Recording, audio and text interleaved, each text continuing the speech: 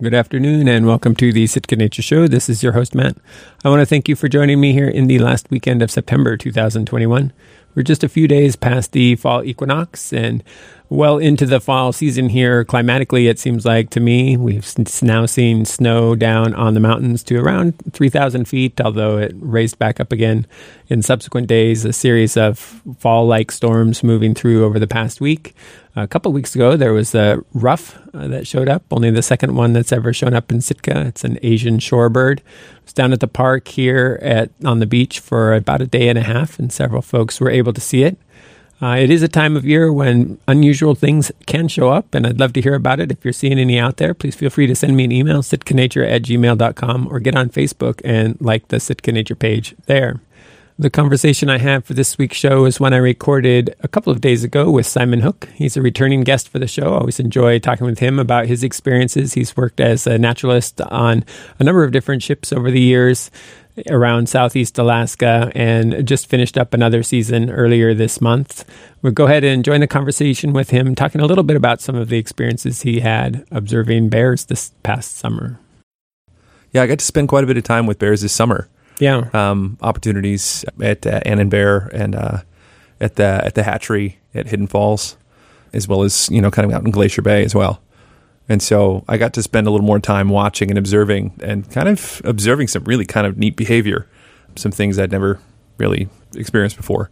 One of which being, there was a sow that had 3 cubs at Hidden Falls, and one of them was a little runt, cute little things like first spring cubs.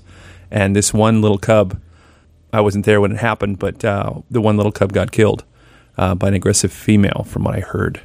So not necessarily a male as yeah, you usually hear about the males coming after the cubs. Exactly. Yeah. I don't know what the deal was, but so I saw her with 3 cubs, then I saw her with 2 cubs. And so when she was with her 2 cubs, she was much more wary. And so she wasn't fishing. She was just being kind of strange and standoffish. And then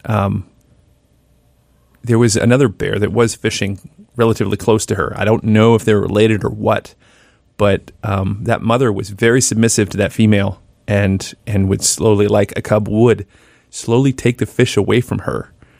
And the other female let her do that. I don't know if it's like a sympathy thing or something like that, but I'd never seen that before. I mean, if the other bear was the mother's mother, that might be something, but if they're unrelated, I think that's fairly strange. And it happened more than once while we were watching. To observe that, most bears are a lot more protective of their food. I guess when they're in at a certain point where there's fish everywhere, it doesn't really matter. But it was really kind of a strange thing to experience. And yeah, I don't remember ever hearing about, not that I by any means am an expert or have read all the literature or anything, but I don't remember hearing about sort of multi-generational relationships essentially ongoing as adults. Yeah.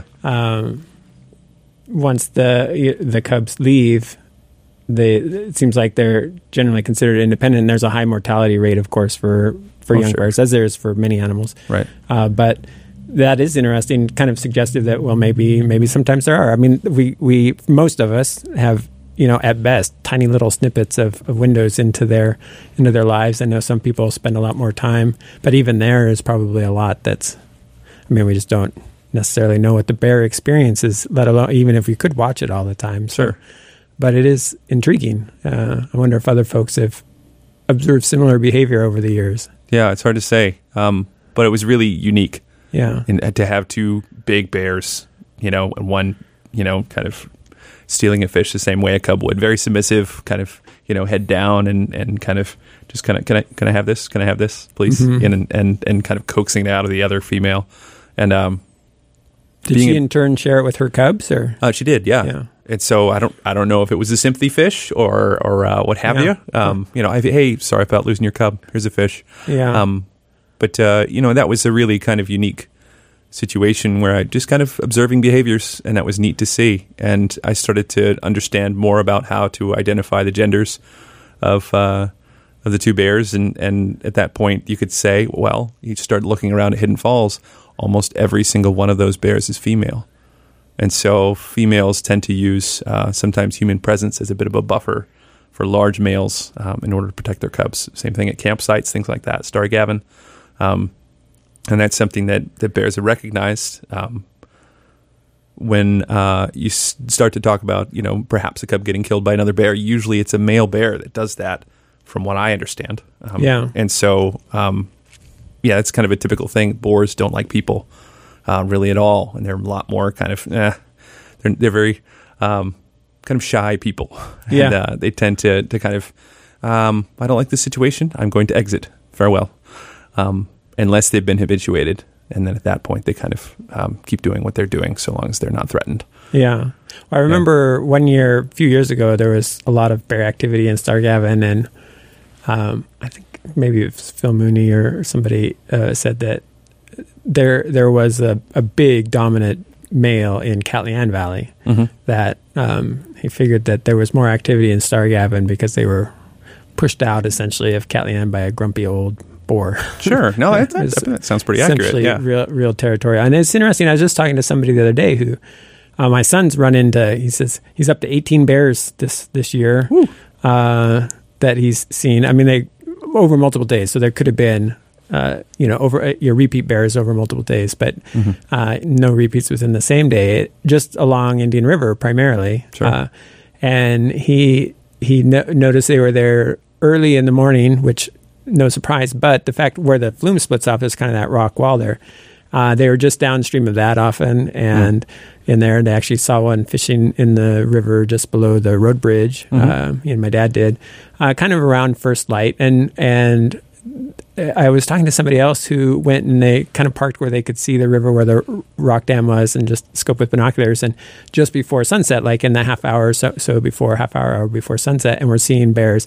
And mind you, this is really pretty close to some residential area. Oh, yeah. And of course you see all the, there are bears that are frequently reported getting into yards and stuff from that area as well.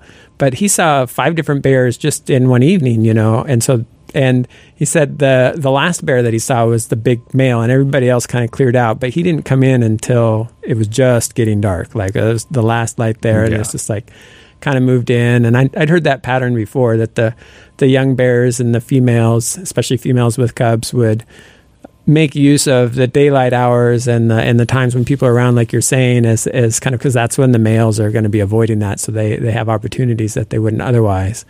And then they need to clear out because the males can be a little bit grumpy, I guess. Sure. Yeah, or more territorial. Yeah. This is my spot. Get out of here. Yeah. Yeah. And have the strength and ability and willingness, I guess, to back that up with some aggression. Oh, sure. Yeah. No, they have that. Yeah. They got the muscle involved too. So Annan, I've heard about that as being one of the sort of premier. It's the Southeast Alaska kind of. It's not McNeil River, but it's Sure. like it's sort of what Southeast Alaska has. And am I remembering correctly that there's both black and brown bears there? It's on the mainland. It is, yeah. And so it's we usually started off in Wrangell and took a jet boat tour with one of the outfitters there, and went. It's all the way kind of down to the end of the island, and then on the mainland. Yeah. And so there's a Forest Service cabin there for rent, and then it's a little over a half-mile walk in, and we usually had guards, and it was kind of a beautiful little stroll through there, and you get to the bear viewing platform, and it's more like a shark cage sort of thing, where they lock you in and not the bears, which is, it allows them to be bears, and it doesn't take away their wildness. It just makes sure that people people behave properly, in order for them to do what they do. Yeah. Yeah. And so, mostly black bears there on the mainland. And so the brown bear is usually a little further away from the platform itself. Not that they don't, kind of cruise by every once in a while, but mostly black bears. And that particular place, black bear is a little more secretive, I guess. Less likely to stand their ground if met on a trail or something like that. So our brown bear is a little more, the personal space is larger, and they require a little more room usually, whereas black bears will tend to be, fishing near each other, in fairly close proximity. And that particular place has these beautiful caves that brown bears or black bears will pop out of. They'll just you'll be sitting there watching the rocks and the stream there, and there'll be fish in there, and a bear will pop its head out and grab a fish, and then stick its head back in, pull the fish back in the hole, and go eat it. So I'm sure there are guts and all kinds of stuff in those caves. I mean, powerful smells. Oh yeah, no, it's pretty rich. But when the river is running well and the fish are running well, the bears are abundant there. And there was one day we saw, I think it was 18 different black bears in one day. Wow. So they'd flow through, and they're all a little different. Juveniles, sows with cubs.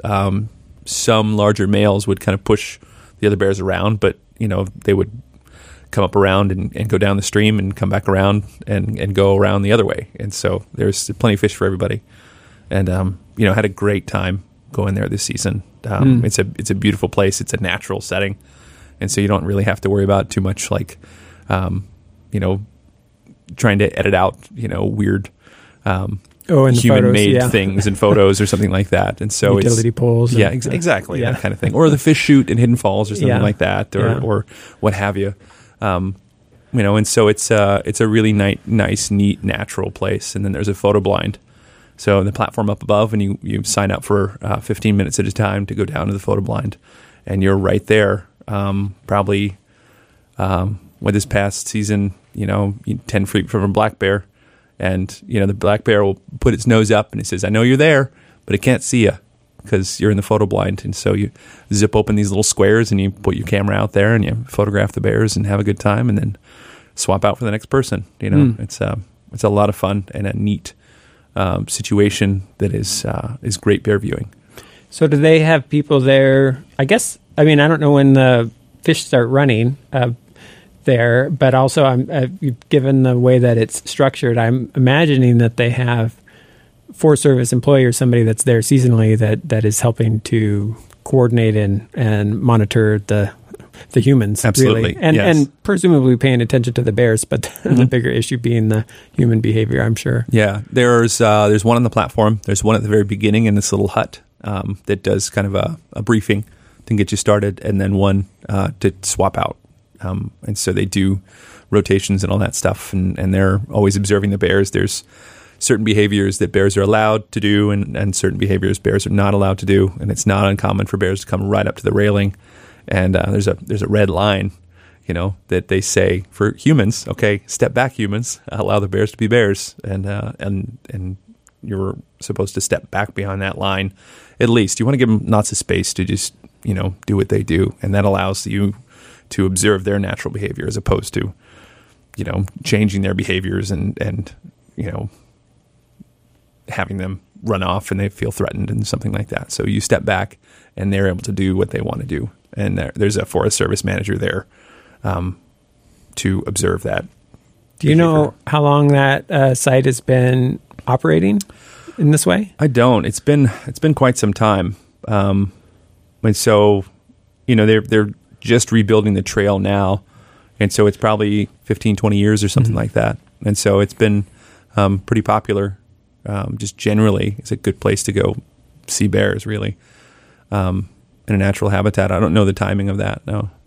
Yeah, it seems like, I just have heard about it for some years, and I thought, I wonder, I imagine some folks I imagine the people that work there are more seasonal and probably haven't been there for like decades or anything like that. But they have, even in a season or two, I imagine just an immense experience of like, wow. But it would be interesting to find out, how often they're surprised by, wow, I've never seen that before, sort of things. Yeah.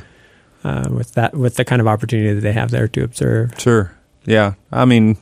Those folks see a lot.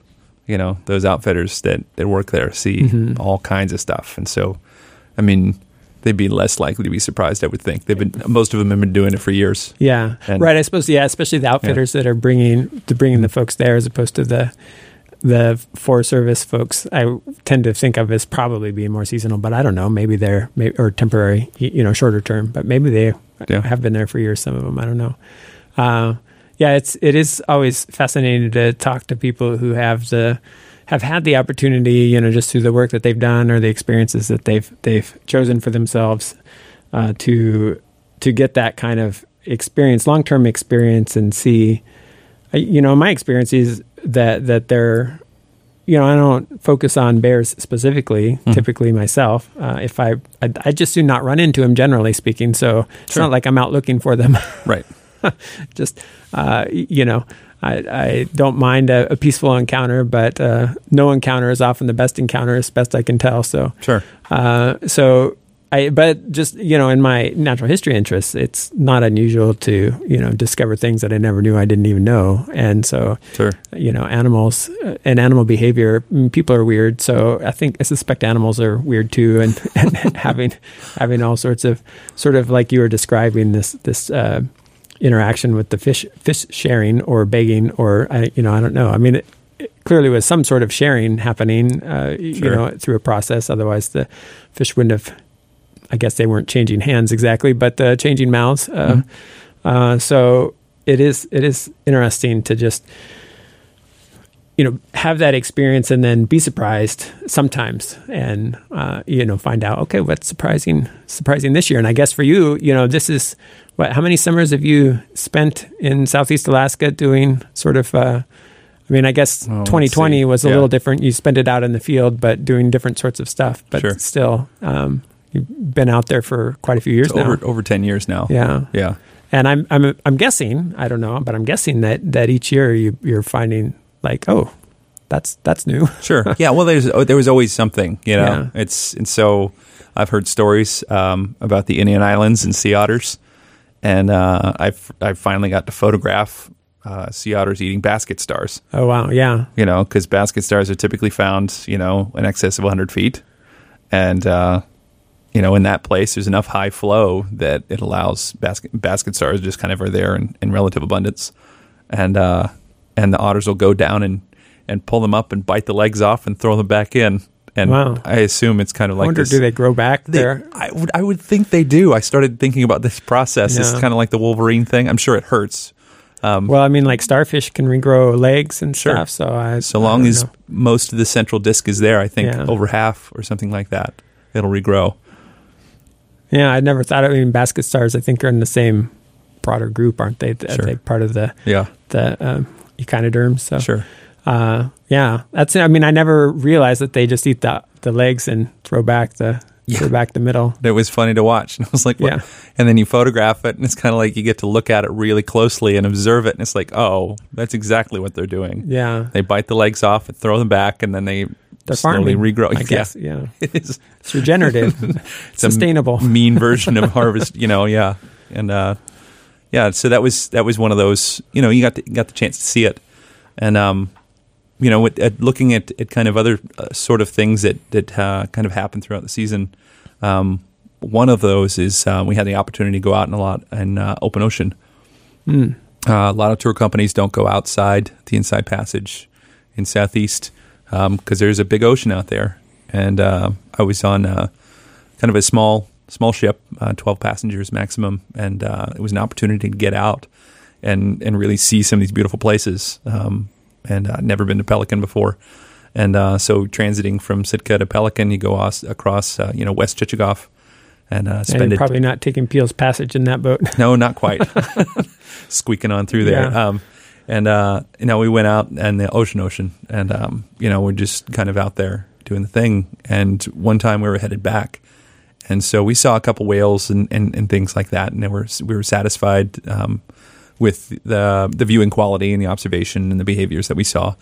But then we got out there, and there was probably easily 150 whales out there. Wow. And they were feeding on these kind of masses of fish. You could see them boiling at the surface. And it was just it was one of those spectacles. You come to Southeast, and sometimes you see that kind of spectacle, the abundance of Alaska, just kind of, showing off a bit. And there was whales bubble net feeding and lunging and breaching and just kind of everywhere you looked, every single direction. I mean, it was probably 6 or 7 foot swell. But, so we were sloshing around a bit and photographing was fun. because the whales get lost in the waves, right. and then they disappear, right? And try to nail it, and kind of nail the timing of being able to see the whale as it flukes, and try to identify it, and so there have been whales that haven't showed up to their usual spots, and I think that was where they were. Yeah. And so on the next trip, we went out there to the same exact spot, dropped a pin on it, and went out to the same spot, and we're like, oh, never mind. Well, leave it to humpback whales to make you feel silly. And so then from there, we went towards Pelican Cross Sound, and they were there, just at the mouth of Cross Sound. And it was, again, one of those beautiful spectacles. And, there were even a few killer whales that cruised through, and people were just so in awe by observing the humpbacks. They were just like, killer whales, whatever.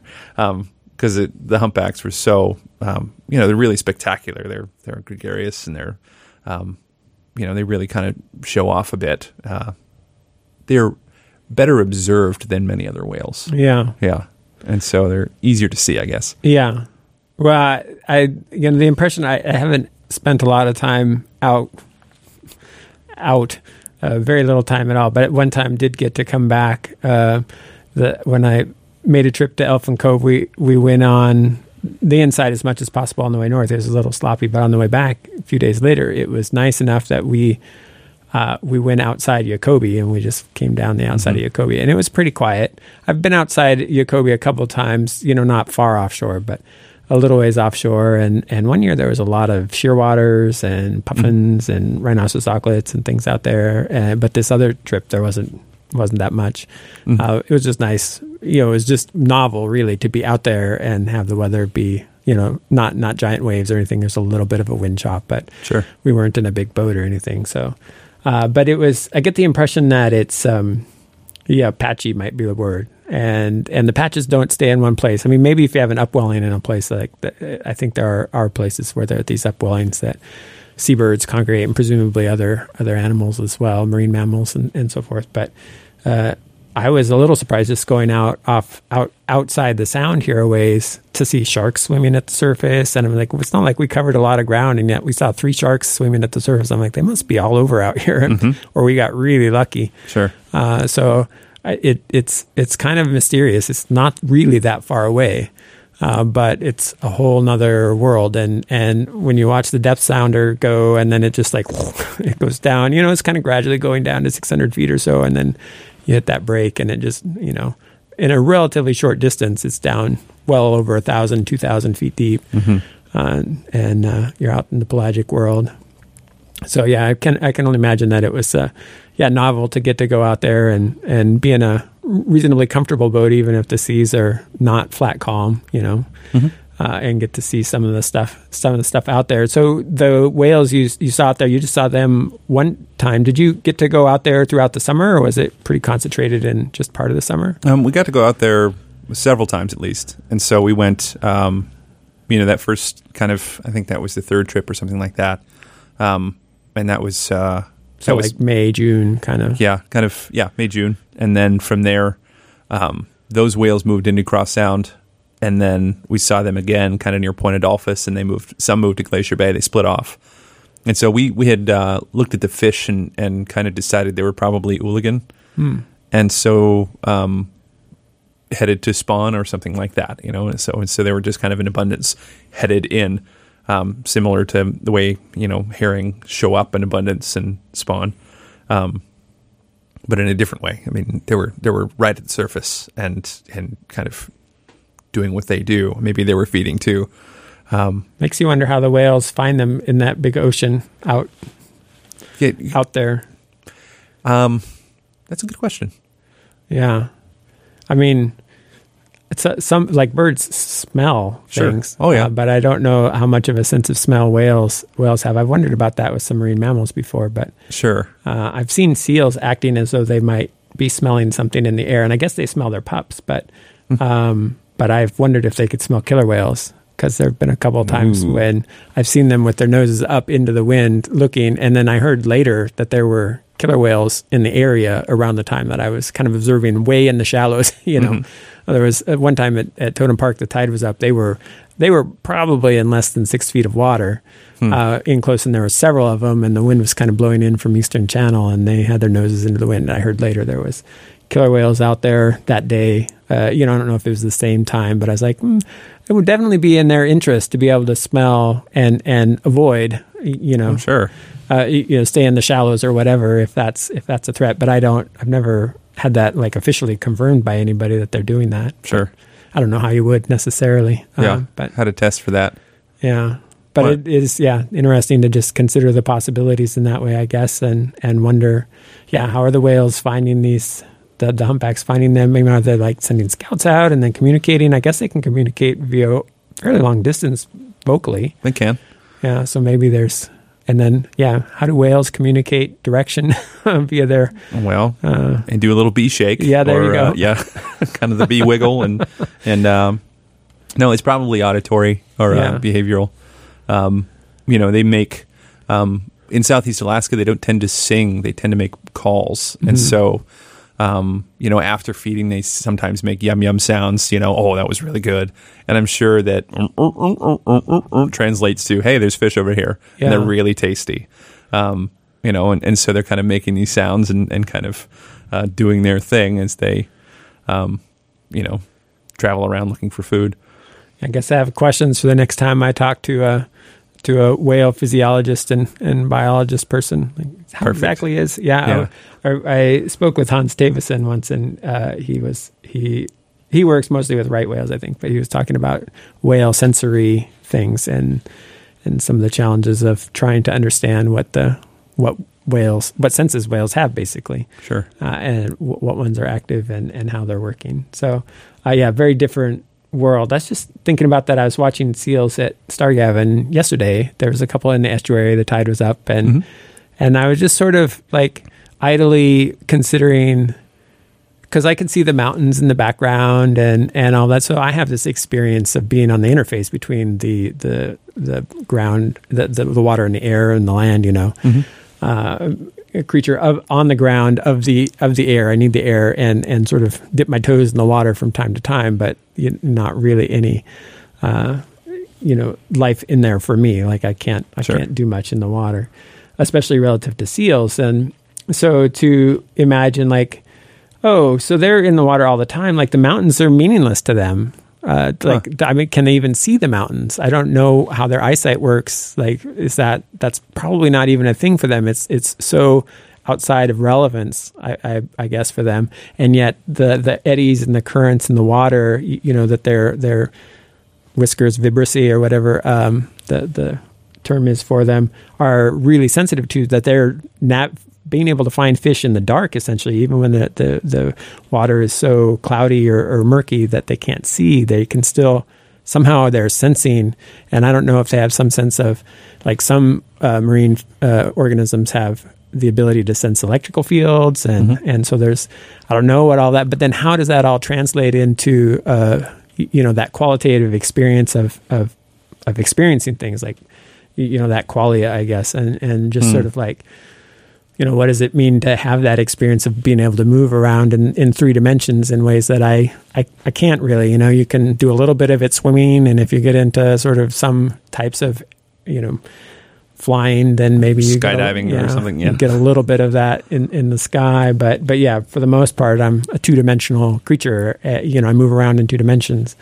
On the surface of things, whereas seals are, making use of this 3rd dimension much more so than I am. So that must affect how they perceive things and just like how the world seems to them, which, I don't know. It's kind of an interesting exercise just to idly consider, because it is, for me, I think it's easy to just default to, well, everything experiences the world like I experience it, because that's all I know. Sure. But to remind myself that, no, I mean, these other animals have very different experiences of what the world is like than I do, and it's probably worth trying to at least remind myself of that and have a sense of, I actually don't know what it's like, and sort of invite a sense of humility, I guess, about that. Absolutely. I found myself like trying to be thinking about, well, I haven't, tourism in 2020 was in the tank. And so you come back to 2021 and something you haven't talked about that, for this whole season in 2021, somebody asks a question, you're like, oh yeah, I used to talk about that. Yeah. And so you brings up this kind of memory of things and how different animals see the world or experience the world. Especially, I mean, you talk about seals. Their version of up is very different from that of ours. Of course, they know the air is up, but they'll oftentimes turn upside down and look down with their head into the water. And keep their nose up above. It's a great example is in Ketchikan at the creek there, at Steep Creek, and they'll just kind of be upside down, floating there, looking for fish, and then when they decide it's worth it, boom, they're done, and they'll go chase that fish and go catch it. And so they're able to see underwater while having their nose and able to breathe, essentially. Yeah. I mean, now that you mention that, this seems very sensible. Sure, yeah. They sometimes they call humpback whales forehead breathers, because their nose is traveled evolutionarily backwards, to the top of their head. And, you start to look at seals in general and the ability for them to be able to find food. Some of the things that I've heard and I tend to share is that they've had captive seals, and they can put blinders and ear cups on a seal, and it doesn't need to be able to see or hear in order to catch a fish. They'll put 2 fish in a tank and then put the seal in the tank, 1 big fish and 1 little fish, and it catches the bigger fish every single time. They say that they can feel the current of a fish swimming by 30 seconds after it's passed. They can feel that the swishing back and forth of the tail of a fish through their whiskers and decide whether it's worth the caloric output to chase it. And so their efficiency is incredible too. They can control their heart rates and things like that. And another thought is that they are, some of the seals in Southeast Alaska specifically are born near glaciers on ice, and so we get to experience that in Tracy Arm specifically, as opposed to Glacier Bay. Glacier Bay closes off the bay that is the highest seal population in Glacier Bay and Johns Hopkins, and so they close that off for part of the summer. To protect seals and their pupping period, because it's fairly delicate, and so they have to, feed, and then they wean at about 4 to 6 weeks, and then boom, figure it out, you're a seal. What? And so there's lots of awkward juvenile pups figuring things out, and so, one of the things that they tend to target to start with is something a little slower moving than fish, is shrimp. Found near glaciers, very deep water, and that they, people oftentimes feel bad for seals. They're sitting there on the ice, and their experience, it's cold out here. Yeah, glaciers are cold, right? And so they feel bad for, they must be freezing. No, absolutely not. This is their home. This is their house. They choose to be here. And so if they didn't have everything they need, they would leave. And so there was a fantastic study done in the early, 2010s, and they put critter cams on seals, and so they had little helmets and backpacks with cameras, and they wanted to figure out whether there was enough forage for seals in these fjords for them to be able to be successful, and they found that yes, absolutely there is, and so oftentimes mostly flatfish, so sole, small halibut and things like that are abundant there, and a big part of a juvenile seal's diet is shrimp. And so their experience of just kind of exploring their world with ice in it is kind of, I think the water was 34 degrees, 36 degrees, so freezing cold, but it's got everything a seal needs, and crash, bang, boom. I'm pretty sure their eyesight's pretty good, because, when we show up in our little boat, they recognize the boat and they say, oh, that's not ice. I'm scared, and they respond, they pick their heads up and kind of start to stress and our job as people is to allow them to be seals. And so we try to give them enough space to be seals. We don't want to bother them, and following the rules and making sure that they are able to be wild animals in their wild space as we visit. And so it's a really cool thought to think about. That is how do they experience the world? Yeah. Very different from that of ours. It's like, how does your dog experience the world? Very different from that of ours. Even if it's, something, like the tiniest little lap dog. They can smell way better than we can. They can smell history. They can smell who was there, as opposed to us, which is much more present. It's like, well, something stinks. And a dog says, "Oh, I know that smell." Yeah. And tends to go roll and, and smells that are that might smell delicious to fragrance, right? Yeah. Good fragrance, right? And so I was when I was in Anchorage, there was I had a Pomeranian, and so they're not especially well known for being able to smell very well, but she would find moose droppings and just loved to roll in them. That was her favorite. And in that hair, I suppose. Yes. Yeah. Oh gosh. Yeah. And so thankfully it was mostly frozen. Yeah. During the winter, and so she'd go roll around and nothing would transfer. Frozen. Yeah. Nothing would transfer as good. Well, I read a book, or I think I listened to the audiobook a while back that was, I don't remember the name of it, but the person that was talking about the way that our brains are set up to be take inputs, because all of our senses are essentially are electrical impulses through our nerves. Sure. Or we have sense organs, our touch, our sight, our hearing, but all that is physical phenomena, light waves, or air pressure changes that are translated into these pulses. And so the brain is just receiving electrical pulses through nerve stimulation, Sure. Through the nerves. Yeah. And then it's making sense of that. And it's, in a very real way, creating the world that we experience. Mm-hmm. And so I experience you as being out there in some ways, but really my experience is all inside. There are physical aspects of what it is, the light reflected off of you, the sounds and all of that are coming. But then my mind creates a projection of out there for all of this stuff in this way. And there isn't any reason to assume, I guess, that other creatures make the same sorts of, I think as humans, we have a pretty similar, we can't guarantee that we know, but we have a pretty similar thing. But the thing that was especially intriguing to me was this guy was saying, if you can hook up, you can basically give yourself different senses by hooking up, by creating your own sensory apparatus and creating a way in which it's communicating to your mind, to your brain, through your existing senses. So, for example, if you, one of the things I've wanted to try but I haven't built is you could make a belt that vibrates. Has little vibrating things like it's on your phone or something, mm-hmm. but all the way around the belt, and it always is vibrating in the direction of north.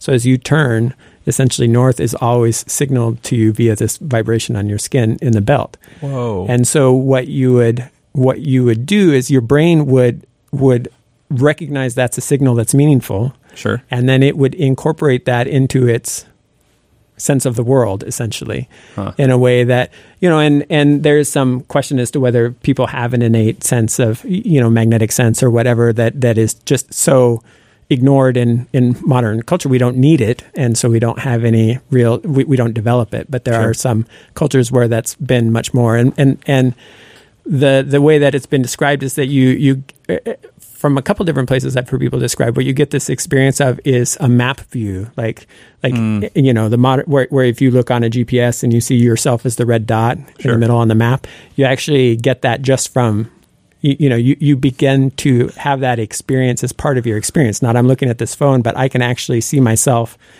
in the map of this area, and part of that's related to absolute orientation with. So you can sort of develop for yourself these different senses that your brain is just looking for signals to make sense of. And so I've wondered about that. It'd be fun to play around with that. Maybe I'm not enough of a makerspace tinkerer, to build my own things, but I thought it would be kind of curious, and maybe in some ways you could, you still aren't going to know what an animal experiences, Sure. With their senses, but Yeah. there might be ways to sort of widen the space of possibility of how it is that, we can experience the world. And to me, it's kind of just fascinating to think about, because it is, we just take it for granted for the most part, Right. Yeah. But if you really start to dig into it, it's like, well, this is all kind of really crazy. Sure. All these different things that the animals are doing, and yeah, the seals. And I didn't know that, it's fascinating to think about. I mean, I see when a whale dives, the footprint comes up, and it's that churn of the water just sort of surfacing for, many seconds afterwards, Sure. And sometimes for quite a while. I don't know. Some of that might be the sort of organic oils and stuff that are on the surface left afterwards. I don't know. That might be part of it as well. But to think of that for something like a fish and the way that current, and then to be able to interpret that current because it's propagating out through the water. It's not staying in one place. So to then have a sense of that space, like I can almost sort of imagine that I could imagine that what that might be like, but to really be able to just know, like it isn't even I need to calculate this. It's like, I know there's a fish over there. Right. And you don't even need to break it down. It's kind of Well, scientifically, wild. There's so many factors involved. I think it's really hard. It'd be really hard to kind of attempt to even observe. Yeah. So I mean, the idea of kind of lab science and naturalist science becomes kind of this, the old school naturalist science becomes a little more, it's observational behavior as opposed to kind of clinical observation behavior, and so it's in observing wild animals in wild places as opposed to observing wild animals in human spaces. Right. To be able to observe those places and kind of recognize how an animal perceives something would be a really neat experience. But I mean, you start to look at, I think they were doing something with kind of feed flow in Frederick Sound near Five Finger Lighthouse, and I heard they were having to go through and current map the entire sound. Oh, wow. And so just to kind of go through and just to start with, just to get an idea of where food might flow to. And then from there you start to, just kind of, it is such an immense project to even consider, to go through that and where are the eddies? Where is the backflow or tidally is affected and the tides change and all this stuff. And so it's just, it's a hard thing to think about, to even consider, how, food moves through an area and how a whale perceives that. It's a really kind of neat thought to think about. It is. It's well, and I noticed, seasonally here, there's a shift in the light as we get into September, and it starts feeling reminded me of fall. I've noticed that earlier. Well, not that we've had a lot of sunlight this September, but Sure. I've noticed it a couple of times. I'm like, it just has, and the leaves are still on the trees and stuff, so it's not, but it was just this feeling in the light and just sort of the time of year. And I think it had to do with the angle of the light, but I'm not sure. And so I kind of wonder, using that as an analogy for whale, creatures of the sea, essentially, where tides and cycles of the moon and all of this and season all are interacting in ways that are more, probably more significant than my sort of daily routines are, with respect to finding food and that sort of thing. The grocery store is open. I need to keep track of sunlight, but that's, is it daytime or is it after? Oh no, it's 24-hour grocery store, so right. I can get food whenever. But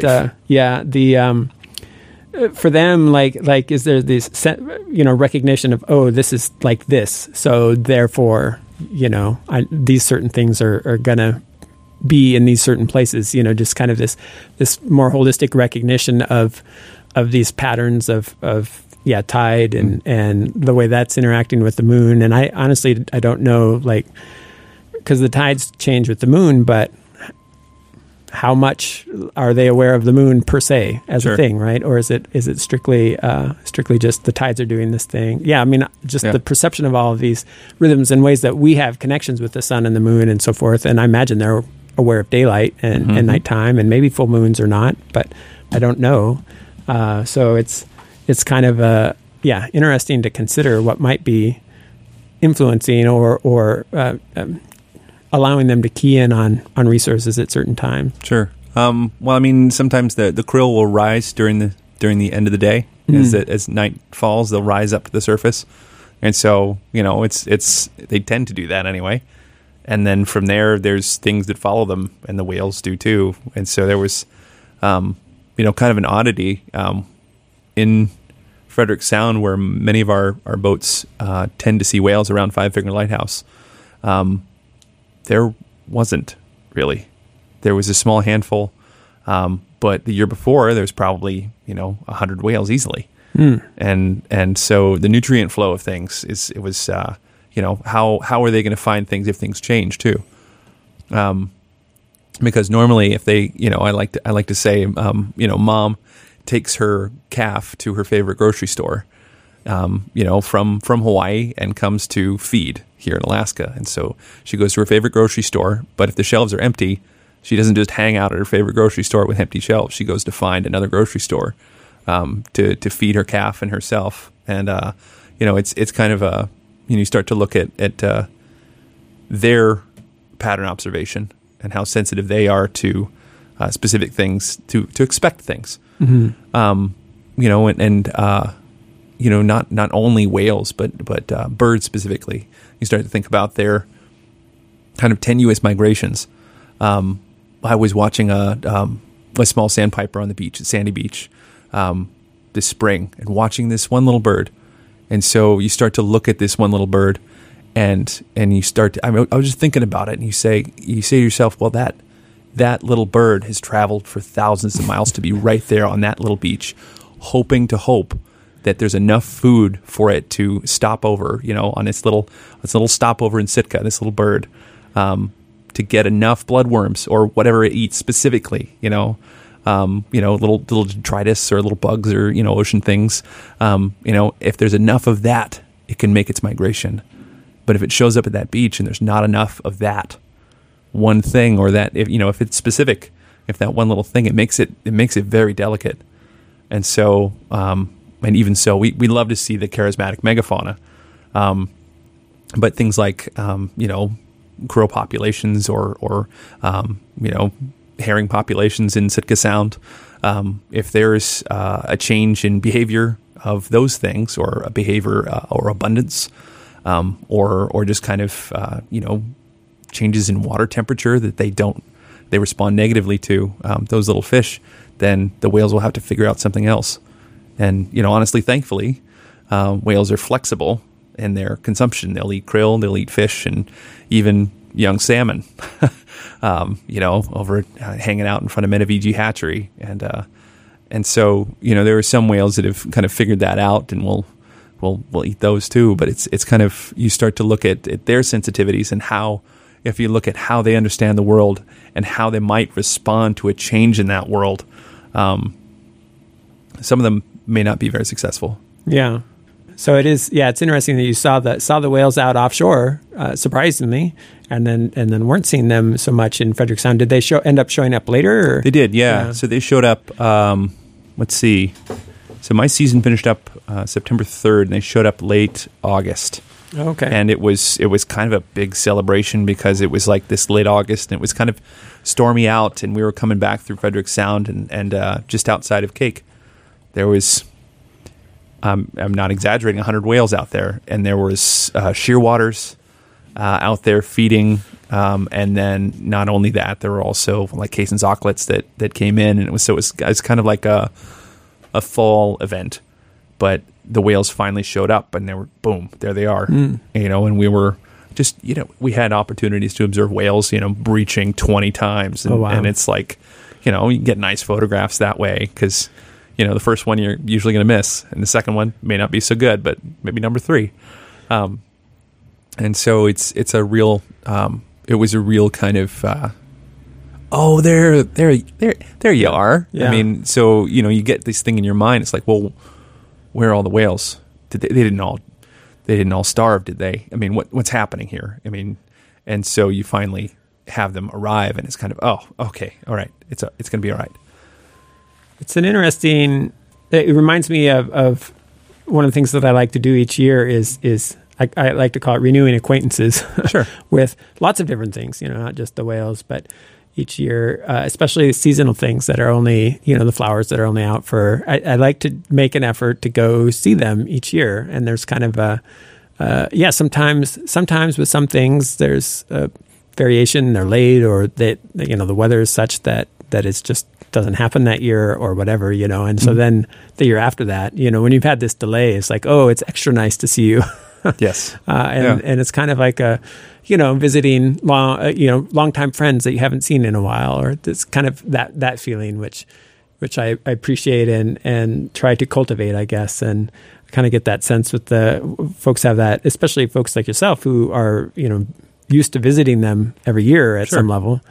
Not that you're stopping and shaking hands or anything, but to see them there in this place, this familiar time and place, and kind of have that awareness that there's a certain, family friends kind of experience that we get. Whether or not the whales experience that, seems one could probably argue both ways, but we certainly, many of us, I guess, seem to have that experience of like, oh, it's an old friend. Nice to see you again. Sure. Which is kind of fun. I did have one question that's sort of off the blue, but I was just thinking of this yesterday, and you were, because I was thinking about, because I was editing some photos of killer whales, and then I remembered seeing killer whales offshore this year, and then I thought about the weather offshore, and I was like, it gets pretty snarly out there, and whales need to come to the surface to breathe. Sure. And like that serious, super serious weather, like how easy is that to not get a lungs full of water, essentially, in this stormy, sloppy conditions out there when you're looking at 30-foot seas and all of that, and these whales, marine mammals that need to. I mean, birds presumably just fly up into the air. Sure. But the marine mammals, they're like, they need to be at the surface, and the surface is not a stable place. Sure. In those conditions. Yeah. So I don't know if you're. I mean, I'm just kind of curious about that, and presumably they've got it figured out. Otherwise, they wouldn't stay out there. But right. But it's interesting to think, like, how is it that they are managed to come to the surface? And when I see the humpback whales, like, it's easy in calm water, and even in in chop or whatever, they're big enough. Sure. But like in serious seas, yeah. I wonder what that's like for them. Well, I wonder. Yeah, that's. I've seen them. They'll sometimes punch through a wave and breathe there, and so you see the little ones are coming to the surface quite a bit more than the adults, and so far as killer whales go, we were off of Lituya Bay, and there was probably 10 or 12 killer whales out there, and we were just kind of milling around observing, and it was probably 4s and 5s, maybe a 6 or 2 out there, swell, and with a little bit of chop on it, and they were having no problem at all. Yeah. But I mean, in a gale or something, or a storm proper, it would be, it might be a challenge. Yeah. And one of the thoughts is they just have to just deal. They might poke inside if they have to. There's bays and all kinds of stuff for them to kind of tuck into if they need it, but I don't think they have to. Yeah. They're, you think about, something is like a puffin. So they're pelagic birds, they're ocean birds. And so you go out there. Out there all winter, yeah. Yeah, and they just stay out, and they're there with their mate. And so they stay with, in marble murrelets, they stay right next to their mate. They're calling to each other constantly. You can imagine over the wind, it's like, kee, kee, back and forth, like, hey, I'm here, hey, I'm here. It's just kind of, they just kind of call back and forth to each other and stay there, and then dive under the water. Yeah. Yeah, for some reason, I with those at the surface, like, it's easier for me to imagine them, especially at their size, being small enough that they're on the surface, and then they can dive below a wave, but then they stay at the surface. Sure. And I guess whales, like, it's harder for me to think about whales staying at the surface in the same way. Sure. But it is, yeah. I mean, obviously they do find there's any number of species of whales that are pretty much strictly pelagic.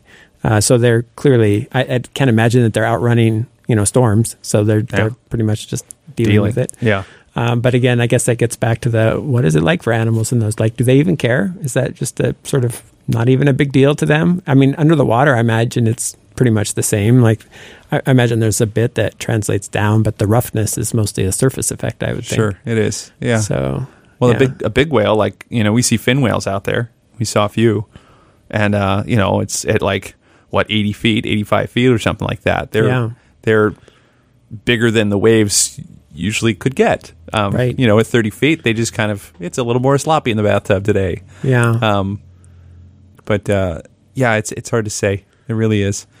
There's got to be a lot of extra noise there too. And if you're an auditory animal, to find extra food in the waves and the water and all that stuff, it's got to be pretty intense. Yeah.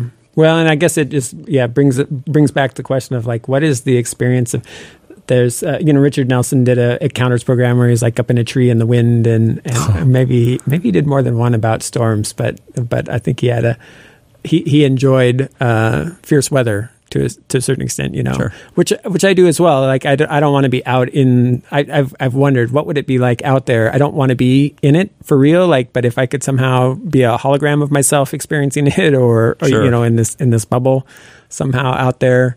Where I'm just sort of floating above and seeing it, or maybe going out to an exposed outer cape in advance of a storm and just sort of like watching from there. All of those things have intrigued me just to kind of get a sense of that. But then, what's it like for like the animals or people that were people that are really into the water in ways that I aren't. Like the hardcore sea kayakers, open ocean sea kayaking type things, or folks that made their living on the water, like the Aleut people in Western Alaska and the Aleutians, where it's like that's what they did, Sure.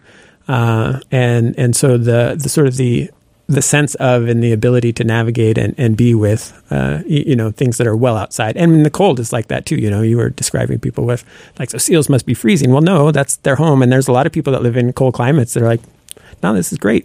Yeah. There's nothing wrong with this. Yeah. Folks from up north coming down in a t-shirt. Yeah. But you put me in 90 and I'm like, I'm done. Yeah. This is not good. Right. But there are plenty of people for whom that's starting to get to sweater weather, Sure. Get down a few more degrees, 85. We need to put on a long sleeve shirt. Oh yeah. Well, we're headed into the winter season here, and any particular things that you're thinking about trying to observe or pay attention to? Well, I need to get up. We went up Harbor Mountain and we didn't find any alpine blueberries at all. No, I think it was such a bummer of the late snow. I was noticing that as well. I was up there and it's like, no blueberries this year. It's something I tend to look forward to, but generally observing birds that flow through. Yeah. Finding a nice sunset or something like that, and it's at a certain point I was thinking about buying a boat, but it's like, I don't know about this boat thing, and the added extra expense. Would I rather take a really nice vacation or have a boat that I have to keep paying for? Yeah. It's a really, it's a trade-offs. It could be hit or miss. Who knows? And so, just kind of enjoying the fall. I've been thinking about, it's like oftentimes it's like, oh man, fall, that tends to be sticking in people's minds sometimes, but it's like, we had a really nice quote the other day. It's where fall is the friend that's been waiting for you all summer to share the stories that you've and the things you've seen and the things you've experienced. And so you can kind of, fall will always be there after, before winter and after summer, in order to kind of welcome you home. And so that for me, tourism is over, and it's kind of like welcome home, and spending time walking the dog in the woods and looking for a bear or two, and kind of seeing the animals that flow through the space, and kind of wondering how well the fish are going to do, and things like that, and just keep observing, and get in there once the plankton dies off to get in the water again. To go for a swim, and I got a new dive housing, and ready to get out there and photograph something down there. Nice. Yeah. I know you've taken a lot of photos, and you're posting some of them from the summer onto your social media accounts. Sure. People want to find you there, and it's Three Waves Photo. Yes. Is that right? Yeah. On Instagram, and then you also have a website. Is it threewavesphoto.com? Threewavesphoto.com, and I think it's 3 Waves Pro on Instagram. Yeah. Okay, 3 Waves Pro on Instagram. And so I'll put links to those when I post this conversation on my website. But appreciate you coming in, and happy to talk, and look forward to visiting again some point in the future and hearing what further adventures have accumulated. Yeah, it's been fun. You've been listening to a conversation I recorded just a couple of days ago with Simon Hook. I want to thank him for taking some time to visit with me, and thank you for joining me here on the Sitka Nature Show this week. As always, I'd love to hear what you're seeing out there. Please feel free to send me an email, sitkanature@gmail.com, or get on Facebook and like the Sitka Nature page there. Until next time, this has been Matt on the Sitka Nature Show, KCAW, Sitka.